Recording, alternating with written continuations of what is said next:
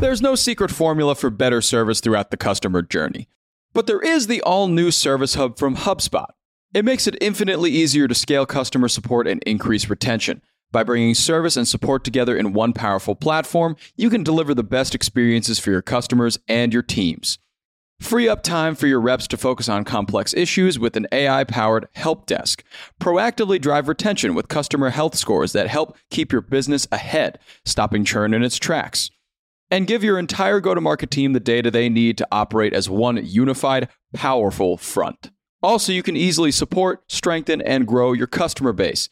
Secrets out. HubSpot Service Hub is a game changer. Visit HubSpot.com/service to do more for your customers today.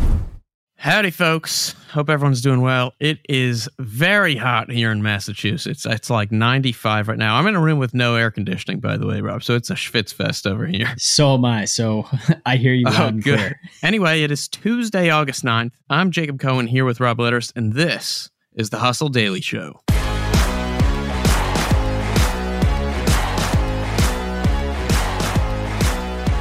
Later in today's episode, I'm going to be breaking down how, in our race to escape the 9-to-5, some odd things are happening in the corporate world. The work-life balance should be more balanced than ever, but as companies try to balance remote work, productivity, and well-being, things are getting a bit weird. Before we get to that, though, we're going to run through what's happening in business and tech. Let's get crack-a-lackin'.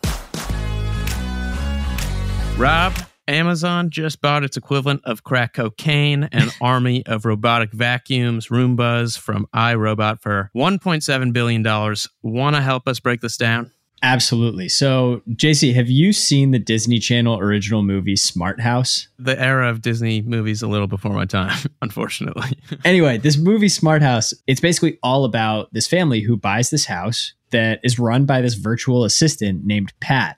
And she basically does everything. She's like this virtual assistant that essentially manages the entire house. Yeah. People talk about the Jetsons and how technology is starting to look a lot like stuff from that cartoon from the 60s. It's super futuristic. Right. And what Amazon is doing is a lot like Smart House. And it honestly feels like Smart House was kind of the inspiration for all of these in-house initiatives that Bezos wanted to run. It probably was. Seriously. Over the last decade, between being run by Bezos and new CEO Andy Jassy, Amazon had been making a ton of moves on the home robot front. Yeah. So they acquired this Polish company called Ivona Software, which was a voice recognition startup. And then in 2014, they launched the Echo Smart Speaker, which is powered by Alexa, which was largely built off of this Ivona software that they had just acquired from Poland. Very nice. Very nice. Beyond the voice assistant stuff, they acquired a company called Blink in 2017 that does smart security cameras in-house. They acquired Ring, which does the smart doorbells. The last one, and what makes this newsworthy, is last Friday, Amazon announced that it was acquiring iRobot, which is a Massachusetts-based company. They make the Roomba smart vacuum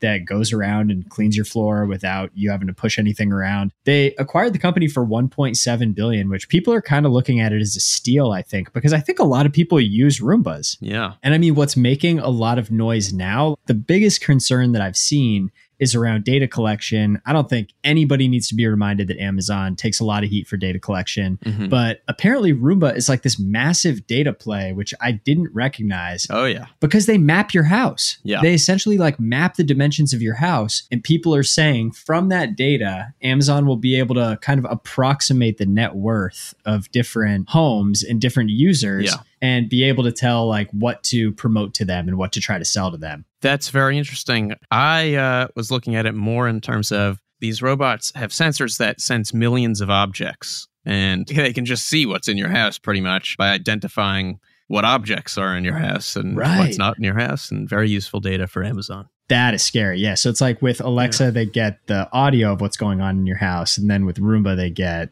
the visuals of what else is going on. That's pretty scary right there. Yeah.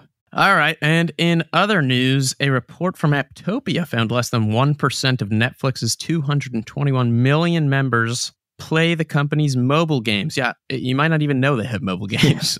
They have a ways to go in this department. They're investing heavily in this space. They purchased a bunch of gaming studios for millions of dollars.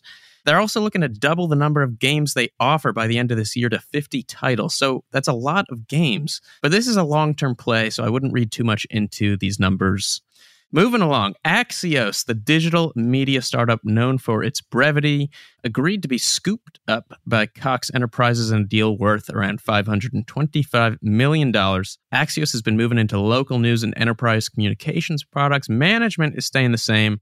Looks like a great deal for everyone involved. Very nice for them. What else? Amid staffing shortages, Qantas, an Australian airline, asked over 100 senior executives to work as baggage handlers at airports in Sydney and Melbourne over the next 3 months. That's a very interesting thing. Yeah, I feel like this should be something that other companies and other disciplines do. Like, why not take the C-suite and senior execs and put them on customer service for a few months at different software companies, you know? Give them exposure to what's going on. I love that idea. It's a beautiful thing. It keeps everybody humble, right? Also in the news, shares of Bed Bath & Beyond surged around 40% after the company was mentioned on Reddit's Wall Street Bets message board. Here we go again, I guess, right? Yeah. But with that, I think it's time to talk work-life balance. What do you say?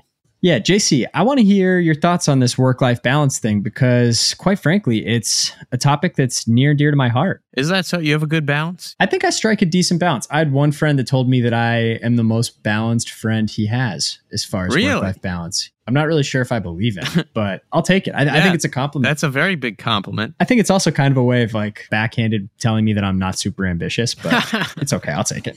Nice. Well, there's a lot going on in the world of work-life balance, and it's kind of out of whack. If you're looking at corporate America especially, there's something odd happening here. Totally. And it's that movements like working from home are widespread. There are unlimited vacation policies popping up everywhere. The work-life balance should be more balanced than ever, but I don't really think that is the case if you look at the data. Let's look at vacations first, okay? 57% of Americans vacationed in the past year. That's more than any year since 2009. This is fascinating. According to Allianz. 2009 was the first year they started recording this. So it's, the most ever. But if you look deeper, here's what you'll find. So while more Americans than ever are going on vacation, 60% of U.S. execs are working more on their vacations. 63% are taking shorter than usual vacations. And 37% are logging on more during vacations, up from 19% in 2021.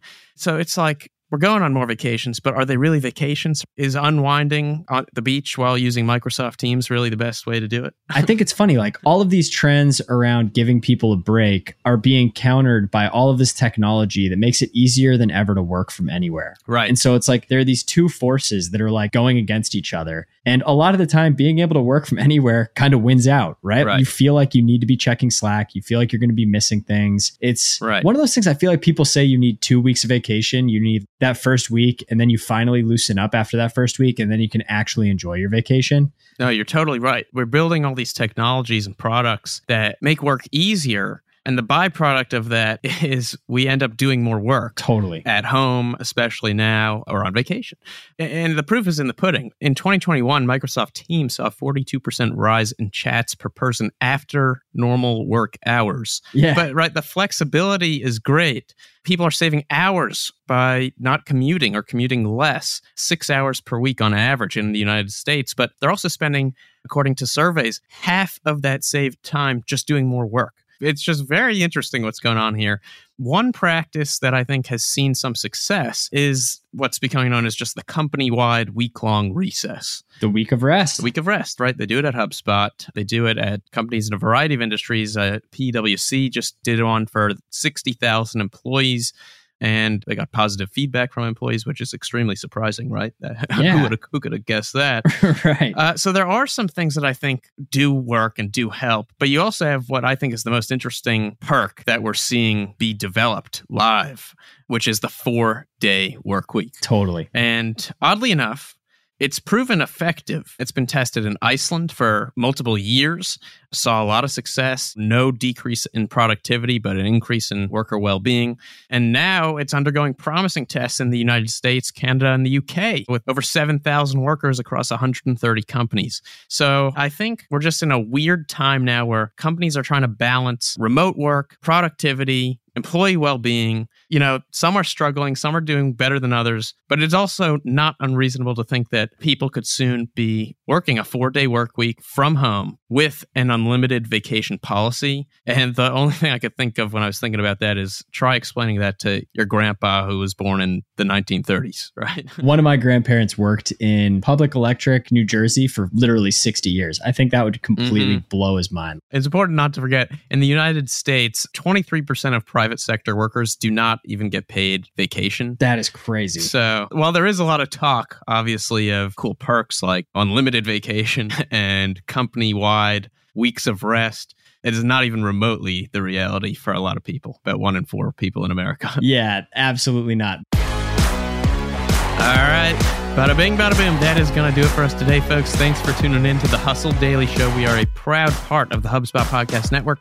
Our editor today is Robert Hartwig. Our executive producer is Darren Clark. We've got a lot more tech and business coverage in our newsletter, which you can sign up for at thehustle.co. I'm Jacob Cohen here with Rob Letterst. We'll see you tomorrow.